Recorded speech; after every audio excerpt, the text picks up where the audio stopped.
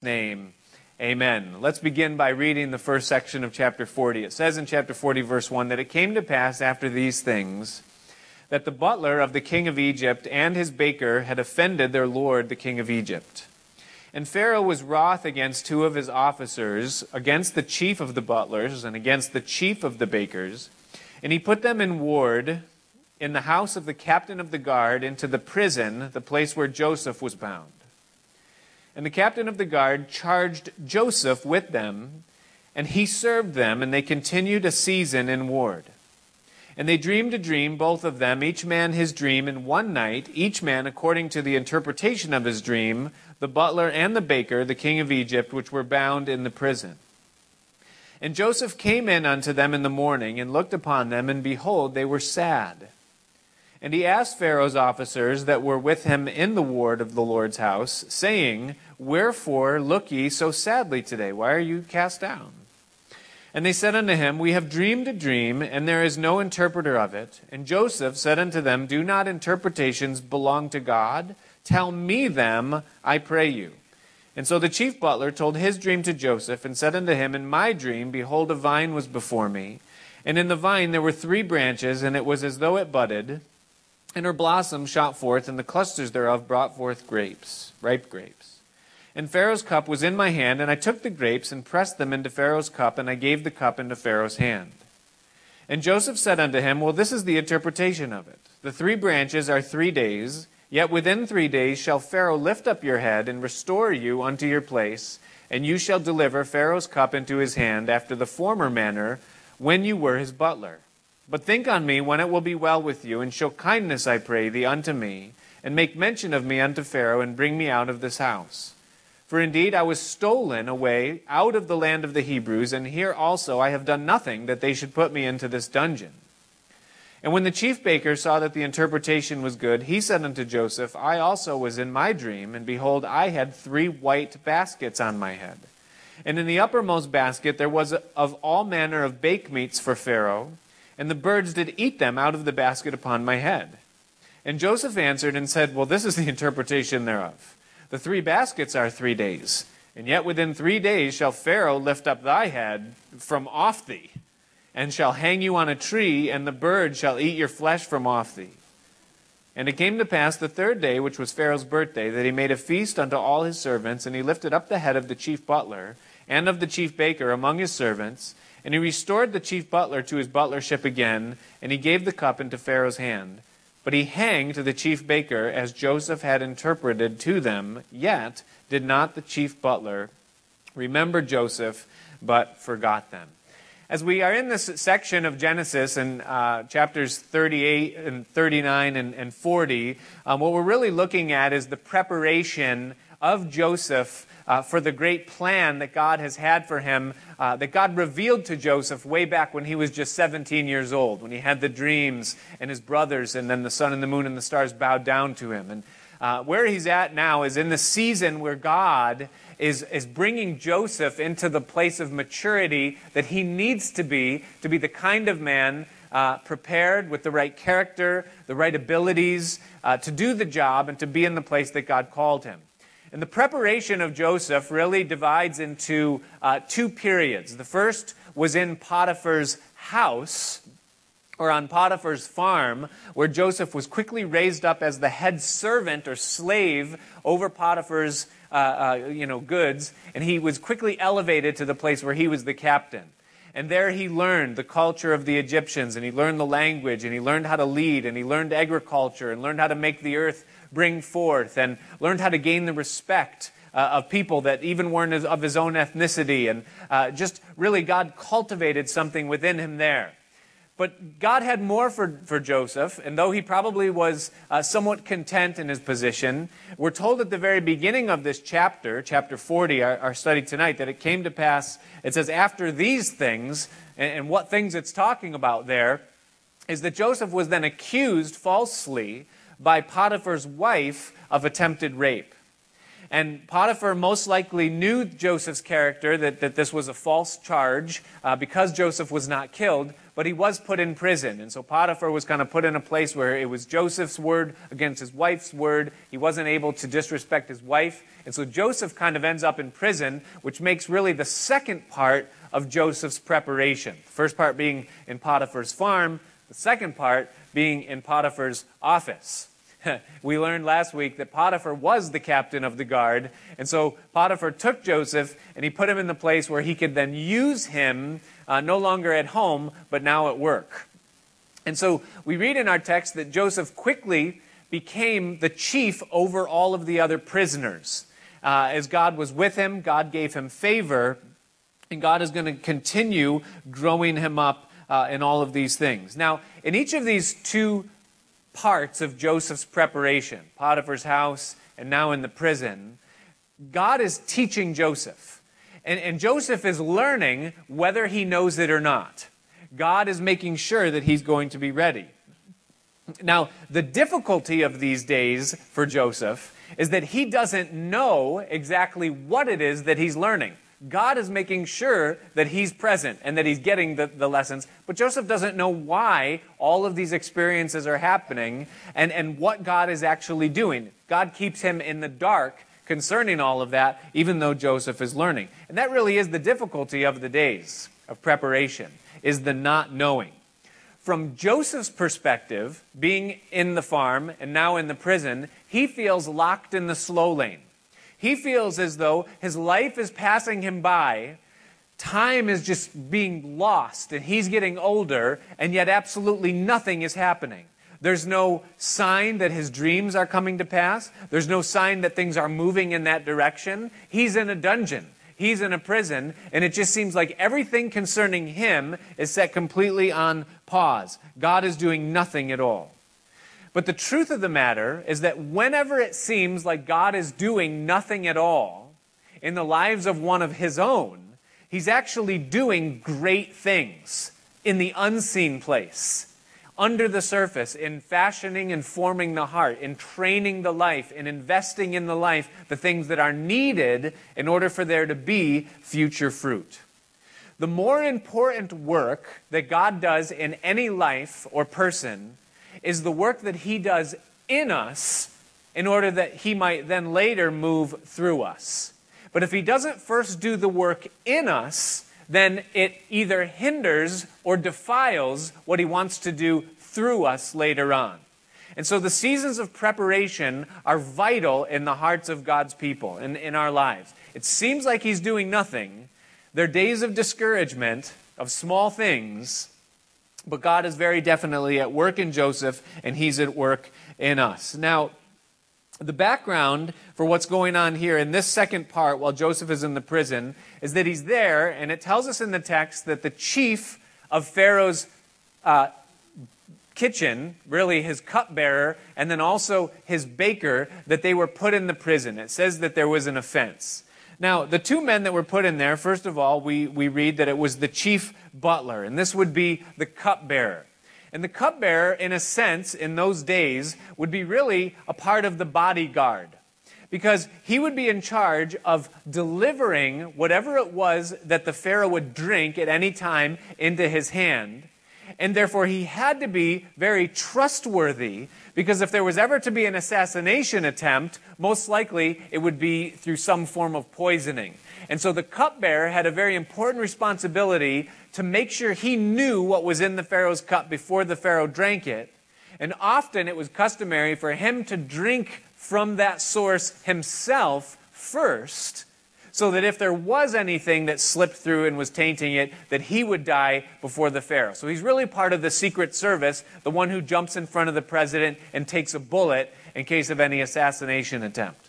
The other person here in this is the chief of the bakers. Now, he would equally be a person that would have to be trusted, because, again, he was in charge of the food that would go before the Pharaoh. And so the two things, the food and the drink, now we see that there's been an offense, or something has happened where an investigation needs to be launched to find out who might be guilty in what was probably some form of an assassination attempt or some attempt to try to harm the Pharaoh in some way. And so not being able to know, is this the butler's conspiracy or is this the baker's conspiracy? Both of them are put in prison for this season, and it just so happens in the providence of God that they are put under Joseph's care in the house of the captain of the guard. And so they're in prison. Now, it tells us that they both dreamed. Both of them in the same night had a dream, and both of those dreams were interpretable, meaning that they were from God and there was meaning behind them. And thus, in verses 5 through 8, we see the occasion that led to Joseph's interaction with these two men, which is going to be important later on in the story. And so Joseph comes into the prison in the morning, and he sees these two men, and immediately he recognizes something in their countenance that was a little bit above and beyond the disgruntled normalcy of discouragement that would normally be found in a prisoner.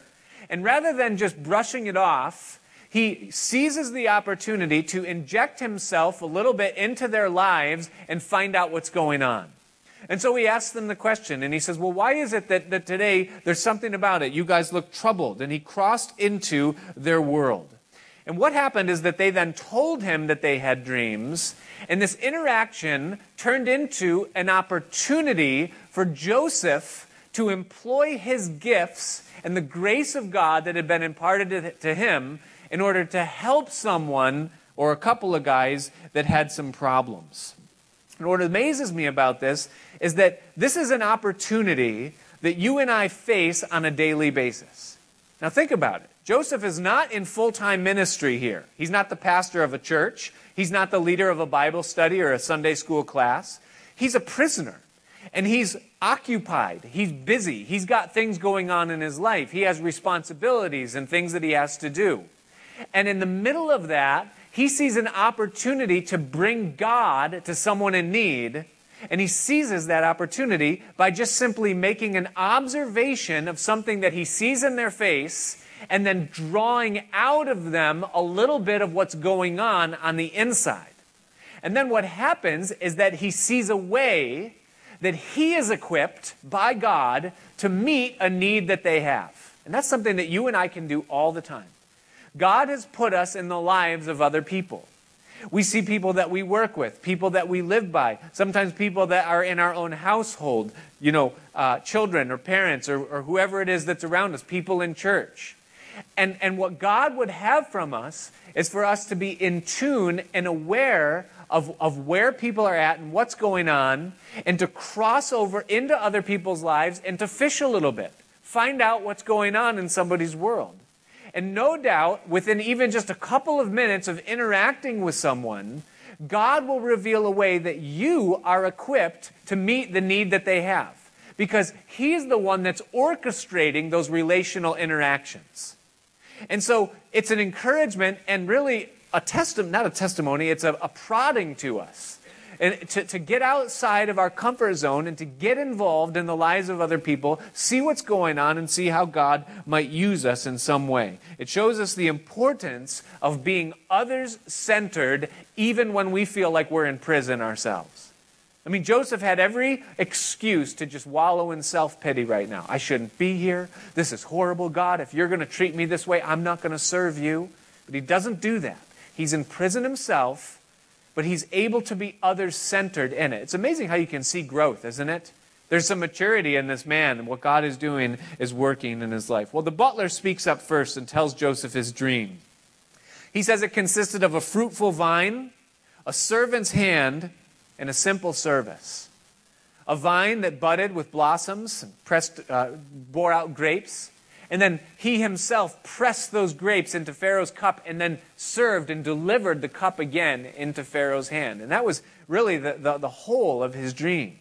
And Joseph says, hey, that one's easy. This is the interpretation of it. The 3 branches, 3 days. The cup, Pharaoh's cup. And you are the servant. And you will again be restored after 3 days back into your position. And you'll deliver Pharaoh his cup like you did in the past. But then Joseph, on the other side of giving this man the interpretation, he sees an opportunity to appeal his own case before the highest court in the land. That is the court of the Pharaoh himself. And so on top of giving the interpretation, And telling this man what's going to come to pass in his life, he then gives a request, a plea, and he says, listen, when you stand before the Pharaoh, would you please, if the opportunity arises, would you remember me? I'm in this prison. I was kidnapped. He doesn't mention his brothers or give the whole story of how it happened, but he says, I was kidnapped out of the land of the Hebrews. And even now, in this prison, I was falsely accused, and all I'm asking for is an audience with someone who will listen. If you'll just remember me when you come into the court of the Pharaoh. And so he gives his plea, he gives his ask. But then the baker chimes in himself. He sees that the interpretation is good. And so he turns around and he says to Joseph, he says, hey, do mine now. Do my dream. I want you to tell me what mine is. And he gives a whole different scenario. Not a vine that was bearing forth fruit, but rather there were 3 white baskets upon his head. And in those baskets, not fruit that grows from the earth, but baked meats, food that's been manipulated by man. And then the birds of the air that come and eat the food out of the uppermost basket, that is, that there's an unintended destiny for this food. It doesn't go where it's supposed to go, but rather it's stolen by the birds of the air. And then this man awakes and he's troubled by the vividness of his dream. And Joseph, as quickly as he gave the interpretation of the second, says, all right, you want to know what your dream means? Here goes. And he tells him, even though the interpretation isn't so good, he says, listen, 3 baskets, 3 days. In 3 days, you're going to be hanged. Your head's going to be removed from you. And you're never going to be with Pharaoh again. And then he gives no word of direction because really there's no direction in his destiny. This man is absolutely done. But Joseph interprets the dreams. And then we find, as the chapter closes, that things come to pass in exactly the manner in which Joseph interpreted and then prophesied concerning what God was revealing of these men's future, what was going to happen within their lives. Amazing, God using the gift of Joseph in the life of these 2 men. Now, concerning dreams, a lot of people will come, often they'll ask you and me in our interactions, and they'll say, I had this incredible dream, but I can't tell what it means or if it means anything at all. Back in those days, and even in pagan cultures, even to this day, dreams carry an incredible significance with people. In those days, especially amongst the pagans, they considered that when they had a dream, that was the direct communication of the gods. That God or the gods were seeking to impart some information to them, and so they placed an incredible weight upon that. Now, our God, the true and the living God, the God of the Bible, the God of the church, he also uses dreams. He has used them in the past, even from the very beginning, and he uses them in the present, and he will continue to use them in the future. We see that God gave dreams to Joseph. The whole reason why we're studying his life and the things that happened to him, all of that originated and started with a dream. We see that throughout the Old Testament, there are many that were given night visions or dreams. Daniel, in his book, he interpreted dreams, and they were from God. And so God does use dreams. We know that Joseph, the stepfather of Jesus himself, was warned by God in a dream not to go back to Pilate, but to actually leave the land. But it was through a dream that God communicated his will. We know that God communicated to the Apostle Paul at times through dreams, telling him to stay in Corinth, that he had many people in that place, and it came to pass, even as he said. There was another time that Paul had a vision of a man, and God used that vision to lead him into the city that he was to go to next. And so God will use dreams, and there are times that we as his people have dreams that are significant and that mean something that God wants to communicate into our lives. Now, the problem with dreams and God communicating through dreams is that dreams can have their source in something other than God. Meaning that not every dream that we have is necessarily from God. Sometimes it can be because we ate too much of the wrong food too close to bedtime. It can be for various other reasons. Sometimes we have such an overabundance of stimulation of things and events that are happening in a particular season of our life that just mentally, while we sleep, our minds are trying to sort out and put things in all their places and figure out everything that's going on at a particular time. And it results in like these crazy hallucinations where 1 minute you're watering your garden and then the next minute you're throwing a worm at your child, and it's like, what in the world is this? Where did this come from, And so not every dream is necessarily from God. Now listen. When God wants to get a message to you, He knows how to get the message to you. And that means that if God's going to communicate through a dream, then somehow, somewhere, God is going to also bring the interpretation of that dream. What I've also found is that when God needs to get a message to me, oftentimes I'm so slow of hearing or sometimes so spiritually insensitive that He needs to get me a message 7 different ways. And so maybe one of those ways will be through something that I dream. But then I'll also hear it 7 times in 7 different Bible studies. It'll come up in my devotions. It'll come up in about 3 conversations. And it takes about 6 months of that. And finally I say, God, are you trying to say this to me, One of the most helpful pieces of advice that I was ever given, and that I often give, you've probably heard me say it many times, is that the shepherd is never dependent upon the IQ of the sheep. Isn't that comforting? That if God wants to get a message to you, He knows how to get that message to you. And He's not up in heaven going, oh my goodness, how in the world? I have tried so hard. And so we don't need to rely exclusively upon things like dreams or signs in order to hear what God wants to say to us. One of the best verses concerning this is Jeremiah chapter 23, verse 28. And it says this. It says, the prophet that has a dream, let him tell the dream. But he that has my word, let him speak my word faithfully. For what is the chaff to the wheat, says the Lord. I love that. Because what God is essentially saying there is that if you want to know the will of God, if you want to know what God wants for your life, get in the Bible. Become familiar with God's Word. Get familiar with God through His Word. Understand His ways and the patterns and what things mean scripturally. Why? Because there's this thing called expositional constancy. You don't have to remember that. But what it means is that God is very consistent in the way that He speaks and in the symbols that He uses. In other words, that when God uses something symbolically in the Bible to mean something, it always means that something. And so you take something like thorns in the Bible. Thorns were first mentioned, the byproduct of the curse. The earth didn't bring forth until thorns came, so thorns are bad. Now, every time you see thorns in the Bible, from Genesis to Revelation, thorns are bad.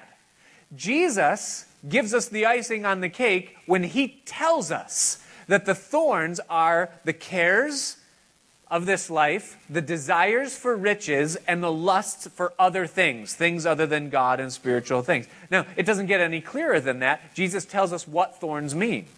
That means that thorns are never going to mean something else if God is communicating the message. So what does that mean? It means if you have a dream and there's thorns in the dream, then you already know what that part of the interpretation is, because God is constant in the way that He communicates. He's not trying to confuse us.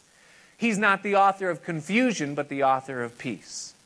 And so if you want to know God's will, if you want to become familiar with His ways, if you want to be led of the Lord and understand that leading, get in the Word, because the Word is going to help us understand His voice. What is the chaff to the wheat? In other words, a dream held up against the Word of God, the Bible, is like the chaff that is worthless and doesn't edify. Whereas the Word of the Bible is like the wheat that strengthens. God says in verse 29, "Is not my word like a fire, says the Lord, and like a hammer that breaks the rock in pieces?" There's power in the Bible. Don't chase after dreams, experiences, and visions. Chase after God and His Word. And if those other things come, you'll know what they mean because you're equipped by the Word of God. Amazing what happens here. Well, what's the outcome of all of this? Joseph's interpretations, they come to pass in all of it. And what we see at the end of this is that there's some good things going on in Joseph's life in spite of the fact that he's in prison. First of all, before we cross into chapter 41, what we see of Joseph is that he's a really good example of someone who cultivates spiritual things while he's being shaped and taught and led in the daily practical things. Now, all of us have lives, right? We have jobs, many of us have families, we have kids, we have responsibilities. Demands are being made of us constantly to take care of things and do things that we either want to, sometimes we don't want to do. And sometimes what can happen in the middle of all that crazy is that spiritual things can kind of get pushed off the plate. We stop reading, we stop seeking God in prayer, we stop cultivating and growing, we stop serving. You know, those things, they're not as pressing, and so we're too busy, and so we don't do those things. And there's a consequence that's carried in those things. Joseph doesn't do that. He has responsibilities, demands upon his life. He's being trained up in the busyness of daily things. But at the same time, he's still careful to cultivate a walk with God, a sensitive ear to hear God, and an availability to be used of God even in the life of someone as lowly as a criminal. And it's a good example to you and me that even though we're busy, it's essential that we maintain a growth, a steady walk with God, a steady intake of His Word, cultivating our part. God is laying the foundation of Joseph's future, but Joseph is enabling God to lay the foundation of his spiritual substance by continually taking in God, being able to interpret when the time absolutely comes. It's interesting here that we're told at the end of the chapter that Joseph was forgotten by the chief butler, the cupbearer of the king of Egypt. You say, oh my goodness, we're going to find out in the first verse of the next chapter that 2 full years is going to pass and Joseph is going to be left in the prison wondering whatever came of that conversation. For 2 years, there's nothing but silence as Joseph just sits in the prison. And you say, why? Why is this taking so long? Why is he being forgotten, essentially, or at least seemingly, or at least by men? Why is this happening? Well, first of all, because the preparation isn't done yet. If God were to exalt Joseph before he finishes doing in his life what he needs to, then he wouldn't be the kind of person that he needs to be. He wouldn't be equipped with the right spirit, the right attitude, or maybe the right leadership skills to do what's going to be called of him to do or demanded of him to do when he comes into that time. And God knows that he needs that time. He's not ready yet. If God won't waste a breadcrumb, remember when Jesus said, pick up all the scraps that remain so that there's nothing wasted, and they picked up 12 basketfuls? If God won't waste a breadcrumb, He's not going to waste the most valuable thing that you and I possess, and that is our time. If God keeps us in a place of preparation, even if that place is a prison, He will not keep us there 1 minute longer than is absolutely necessary to see to it that we're ready and equipped for what it is that's coming in our future. And thus Joseph is not ready yet. Preparation is still happening, and thus there's 2 more years. The other reason is timing. See, it's not all about Joseph. God didn't build the plan around Joseph. He's inserting Joseph into His plan. And in the orchestration of events, there's a famine coming, and there's an interaction coming, and there's a move of Jacob and his family down to Egypt that's coming, and all of that is the bigger picture of God's plan, of which Joseph is going to play a key part, an important role. But it's not epicentered around him, and therefore there's an aspect of all of this that's just pure timing. God is orchestrating in the peripheral circumstances, and He's preparing things, the stage, so that Joseph's scene can come, and he's there in the right place when he comes. God needs Joseph where he can easily be found when Pharaoh has a dream. How many of you have a spouse, and there's only one in a marriage, this only happens to one, either the husband or the wife, not usually both, but how many of you have a spouse that doesn't leave things where you put them? I do. Do you know why? Because I'm a chaotic mess. I am so organized in my own way. meaning I know where I put something when I last had it, where I last left it. The problem is I often leave things where they don't belong. And thus the more neatly organized members of my household are often picking things up and putting them where they think they belong. And that's good for them, but it's not good for me. Because I know right exactly where I left something, and when I go looking for it, I want it to be where it was. Otherwise, it becomes an incredible ordeal trying to locate things that are very important in that moment, And this happened actually yesterday, It happens all the time. And it's my fault because I leave things laying around, And I own it. Confess. Georgia in here? Good. She's not in here, tonight. She's in here tonight. She's not sitting where she normally sits. I love you.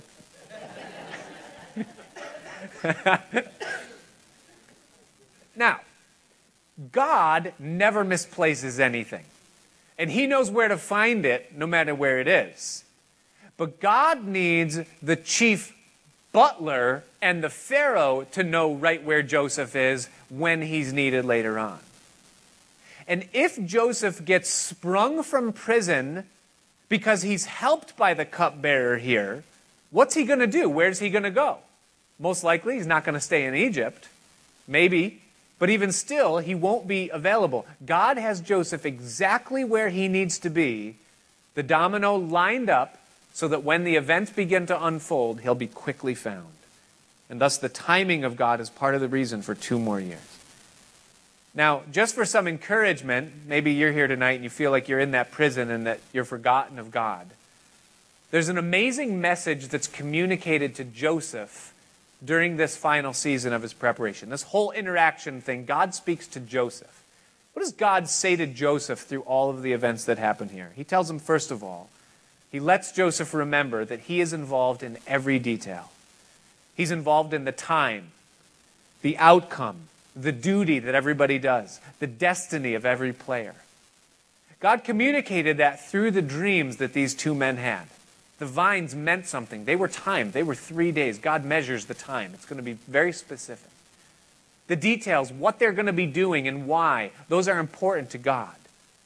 And the outcome of all of it and the destiny in the future, all of that is measured by God. And though Joseph was interpreting for someone else, it was a reminder to Joseph that God is in control of all those things. The second thing that God communicated to Joseph through all of this is that just as the interpretation of the butler and baker's dreams came to pass, the interpretation of Joseph's dreams are still yet going to come to pass.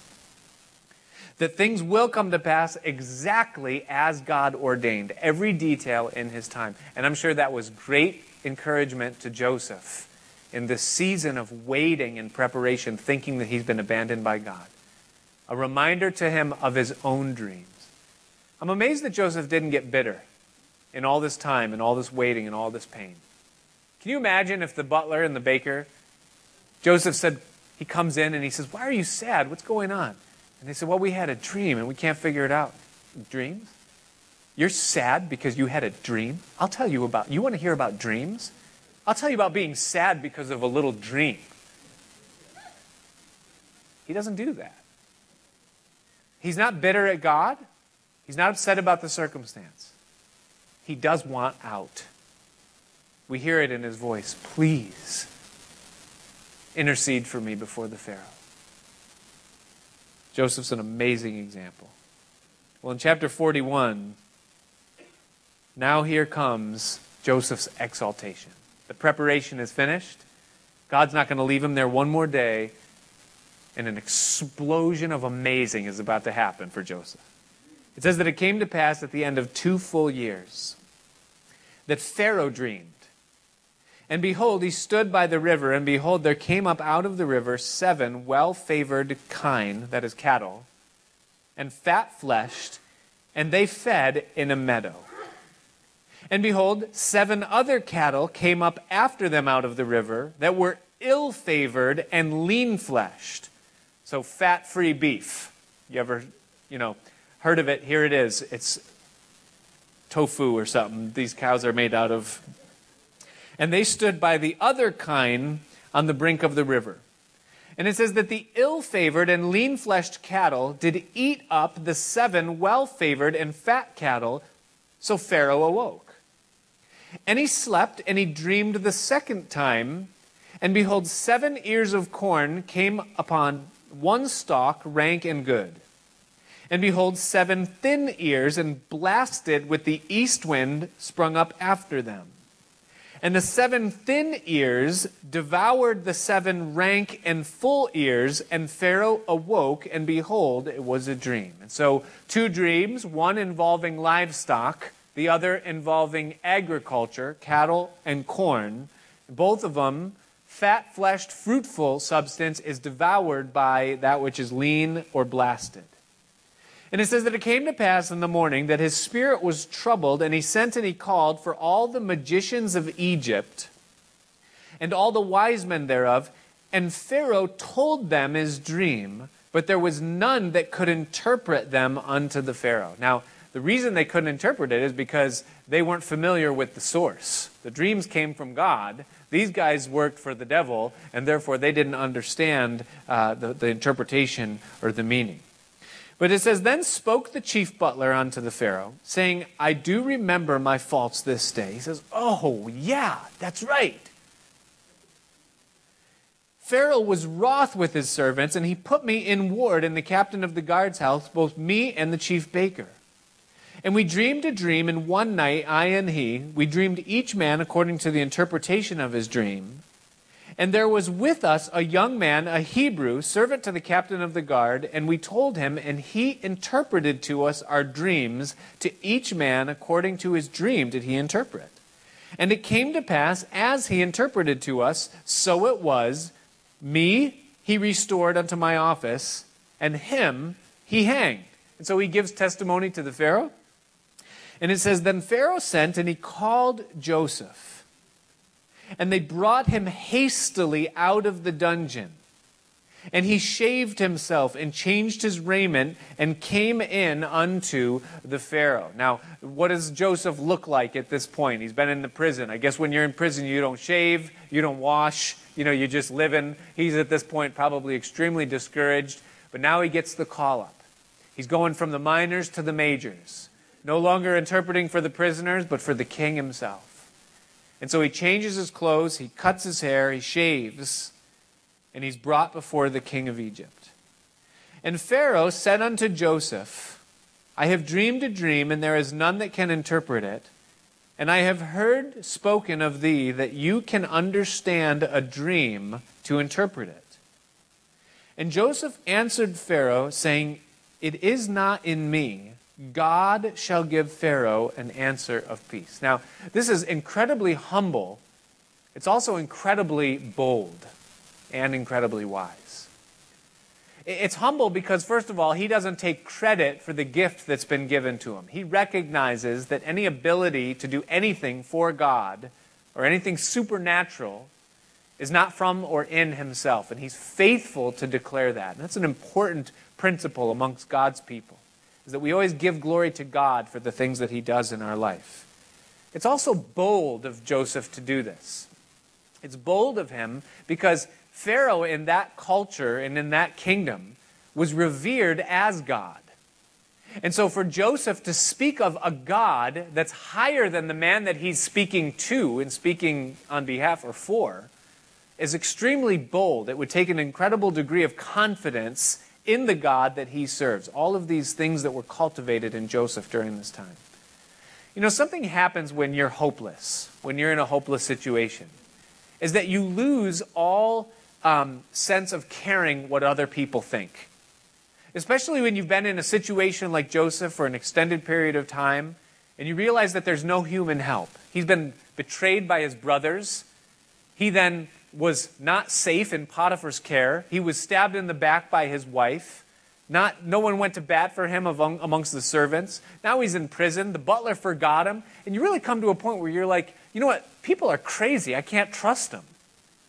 But that's kind of a good thing, because once you realize that, then you become locked in with God where he's your only confidence. And it doesn't matter if someone's the king or whether they're a peasant. You're locked in with God, and God is God, and you are who you are before him. And so whatever I say to you doesn't really matter. I'll deliver a message to a baker who's about to be hanged, and I'm not afraid that I'm giving him bad news. And I'll say boldly to the Pharaoh that interpretations come from God, even though you're the one that's supposed to be worshipped as God. I'm really not afraid of that. And so there's a boldness here. And there's also a great wisdom in Joseph as he's communicating to Pharaoh in this way. He says that God is going to give Pharaoh an answer of peace. And so Pharaoh said to Joseph, he obtains favor, and Pharaoh goes on. He doesn't say, get this man out of my presence. There's something about him. He wins the trust of Pharaoh. And he tells Joseph the dream. He says, in my dream, behold, I stood upon the bank of the river. And behold, there came up out of the river 7 cattle, fat-fleshed, well-favored, and they fed in a meadow. And behold, 7 other cattle came up after them, poor and ill-favored, lean-fleshed, such as I never saw in all the land of Egypt for badness. And the lean and the ill-favored cattle did eat up the first 7 fat cattle. Now, this part is new. We didn't get this in the first part. And when they had eaten them up, it could not be known that they had eaten them, but they were still ill-favored, as at the beginning, so I awoke. In other words, when the gaunt, skinny cattle ate the fat-fleshed ones, they were not nourished by it. And I saw in my dream, and behold, 7 ears came up in one stalk, full and good. And behold, 7 ears, withered, thin, and blasted, with the east wind sprung up after them. And the thin ears devoured the 7 good ears, and I told this unto the magicians, but there was none that could declare it to me. And so Joseph said unto Pharaoh, and so now here comes the interpretation. The dream of Pharaoh is one. God has showed Pharaoh what he is about to do. The 7 good cattle are 7 years. There's a time element in what's going to take place. And the 7 good ears are 7 years. The dream is one. Both mean the same thing. And the 7 thin and ill-favored cattle that came up after them are 7 years. And the 7 empty ears blasted with the east wind shall be 7 years of famine. And this is the thing which I have spoken to Pharaoh. What God is about to do, he shows unto Pharaoh. Behold, there come 7 years of great plenty throughout all the land of Egypt. And there shall arise after them 7 years of famine, and all the plenty shall be forgotten in the land of Egypt, and the famine shall consume the land. And the plenty shall not be known in the land by reason of the famine following, for it shall be very grievous. In other words, just like the skinny cows were still skinny after they ate up, and the 7 skinny corn were still, he said it's going to be the same thing. The 7 good years are going to be eclipsed by the badness of the 7 famine years. And the 7 good years won't even be remembered because of it. And for, verse 32, that the dream was doubled unto Pharaoh twice, it is because the thing is established by God, and God will shortly bring it to pass. I'm amazed at Joseph's level of spiritual understanding. God always confirms the word that he gives. It's always doubled. It's one of the ways that we know when God is speaking to us, is that we don't just get it once. He continually confirms the word that comes to us. And so Joseph brings that to Pharaoh. That's why it was given to you twice. Now, therefore, let Pharaoh look out a man who's discreet and wise, and set him over the land of Egypt. Now, I love Joseph because he goes beyond what's asked of him here. And he's given the interpretation, but now he's going to give counsel and advice that was not asked for. He says, look out for a man, discreet and wise, set him over the land. Let Pharaoh do this, and let him appoint officers over the land, and take up the 5th part of the land of Egypt in the 7 plenteous years. Institute a 20% tax on all agriculture during the 7 years of plenty. And let them gather all the food of these good years that come, and lay up corn under the hand of Pharaoh, and let them keep food in the cities. And that food shall be for store to the land against the 7 years of famine, which shall be in the land of Egypt, that the land perish not through the famine. And the thing was good in the eyes of Pharaoh and in the eyes of all his servants. He says, wow, this is brilliant. A tax, and granaries guarded by the city, jobs, and I'll have the reputation of being the one who saved Egypt, having food for all of those years. Everything sounds absolutely good to Pharaoh and all the things that Joseph tells to him here.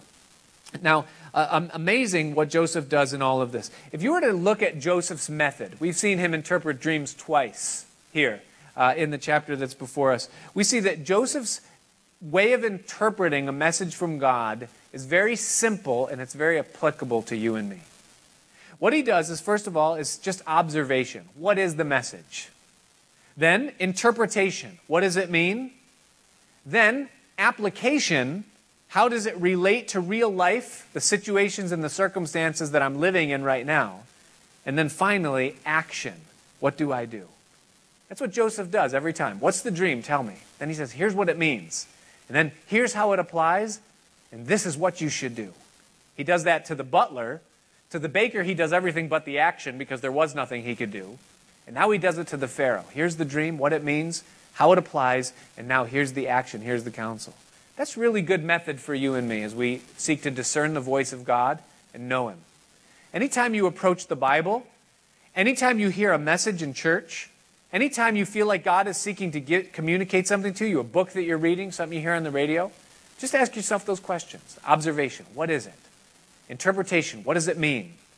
Application, how does it apply to the current status of things in my life? And what am I supposed to do with it? What's the action that God would have me to take because I have heard these things? Amazing wisdom that Joseph has. We find it useful even in the court of the Pharaoh. Well, Joseph is given favor by the Pharaoh. And notice what Pharaoh says here. It says in verse 37, after the thing was good in the eyes of Pharaoh and in the eyes of his servants, it says that Pharaoh said to his servants, can we find such a one as this, a man in whom the Spirit of God is?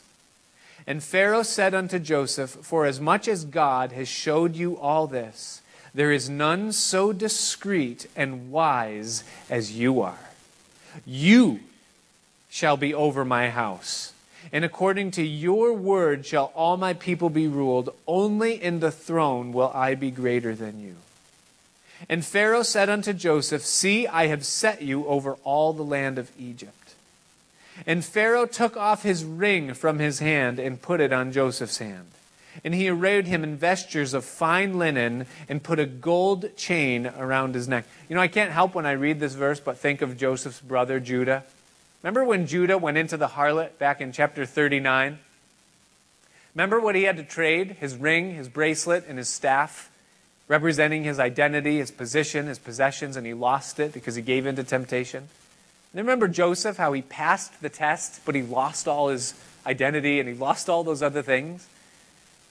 He endured, and now look what God is giving back to him on the other side. Now he's wearing Pharaoh's ring, Pharaoh's gold chain, and Pharaoh's fine linen, but it doesn't stop there. And it says that he made him to ride in the second chariot which he had, and they cried before him, bow the knee, and they made him ruler over all the land of Egypt. And Pharaoh said unto Joseph, I am Pharaoh, and without you shall no man lift up his hand or foot in all the land of Egypt. And Pharaoh called Joseph's name Zaphnath-Paneah, which we have no idea what that means, but apparently it was very high honor and esteem in that culture. And he gave him to wife Asenath, the daughter of Potipharah, the priest of On.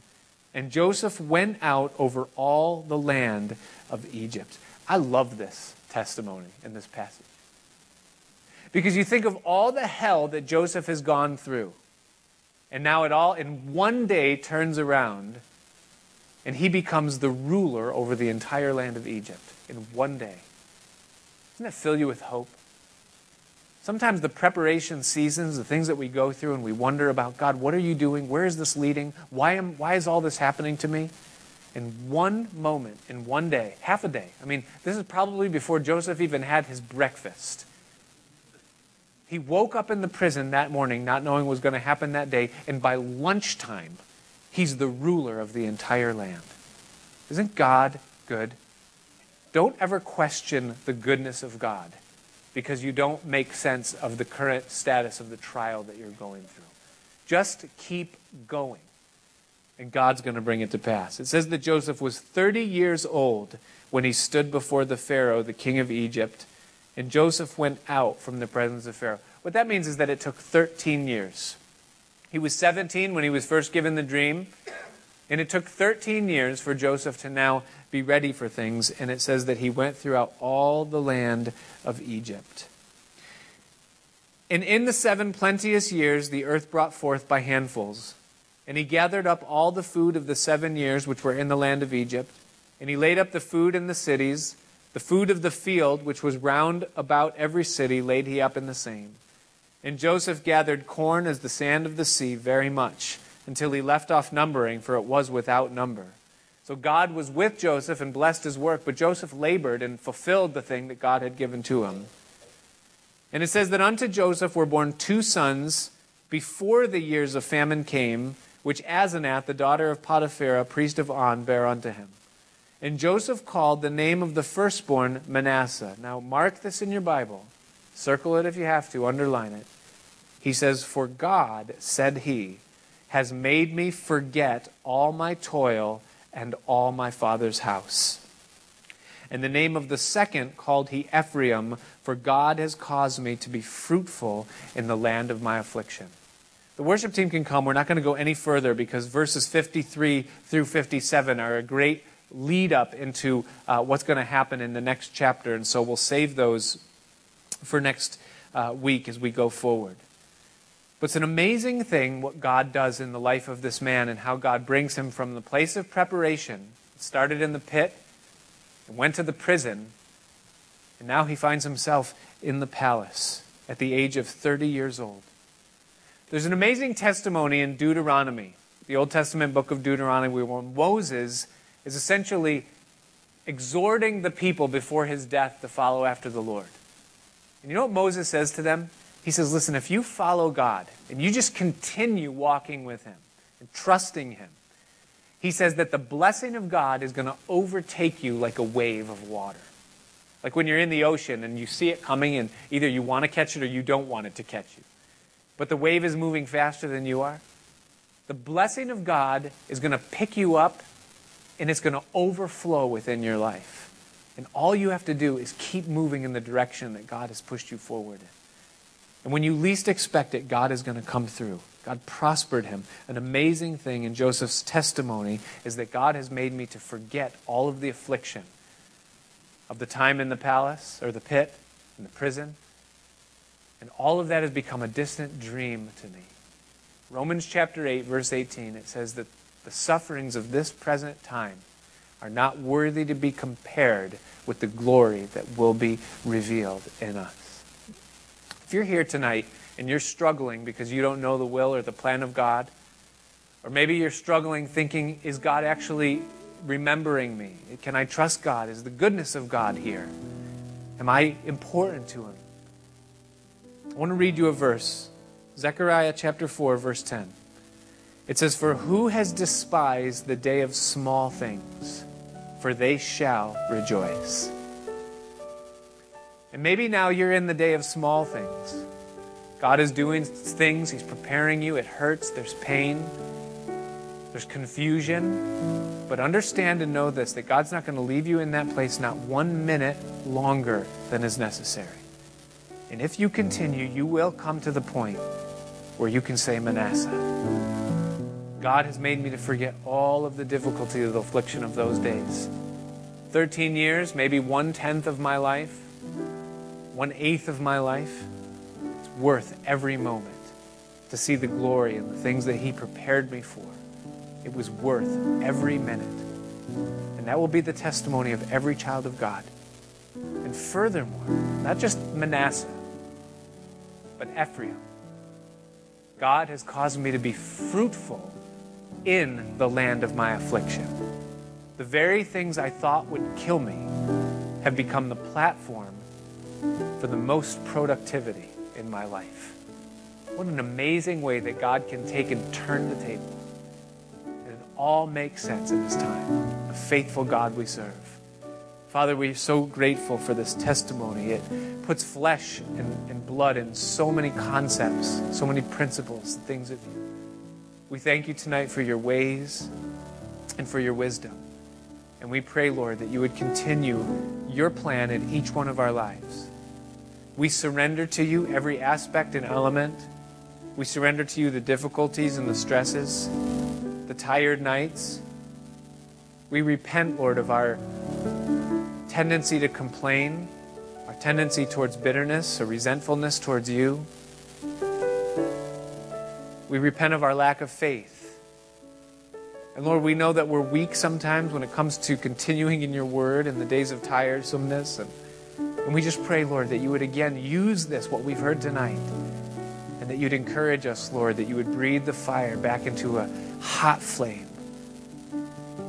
So we trust you. We declare our faith. We declare our love. And now we stand to our feet and worship you, Lord, for you are worthy. And it's in Jesus' name we thank you for these things. Amen. Let's stand together.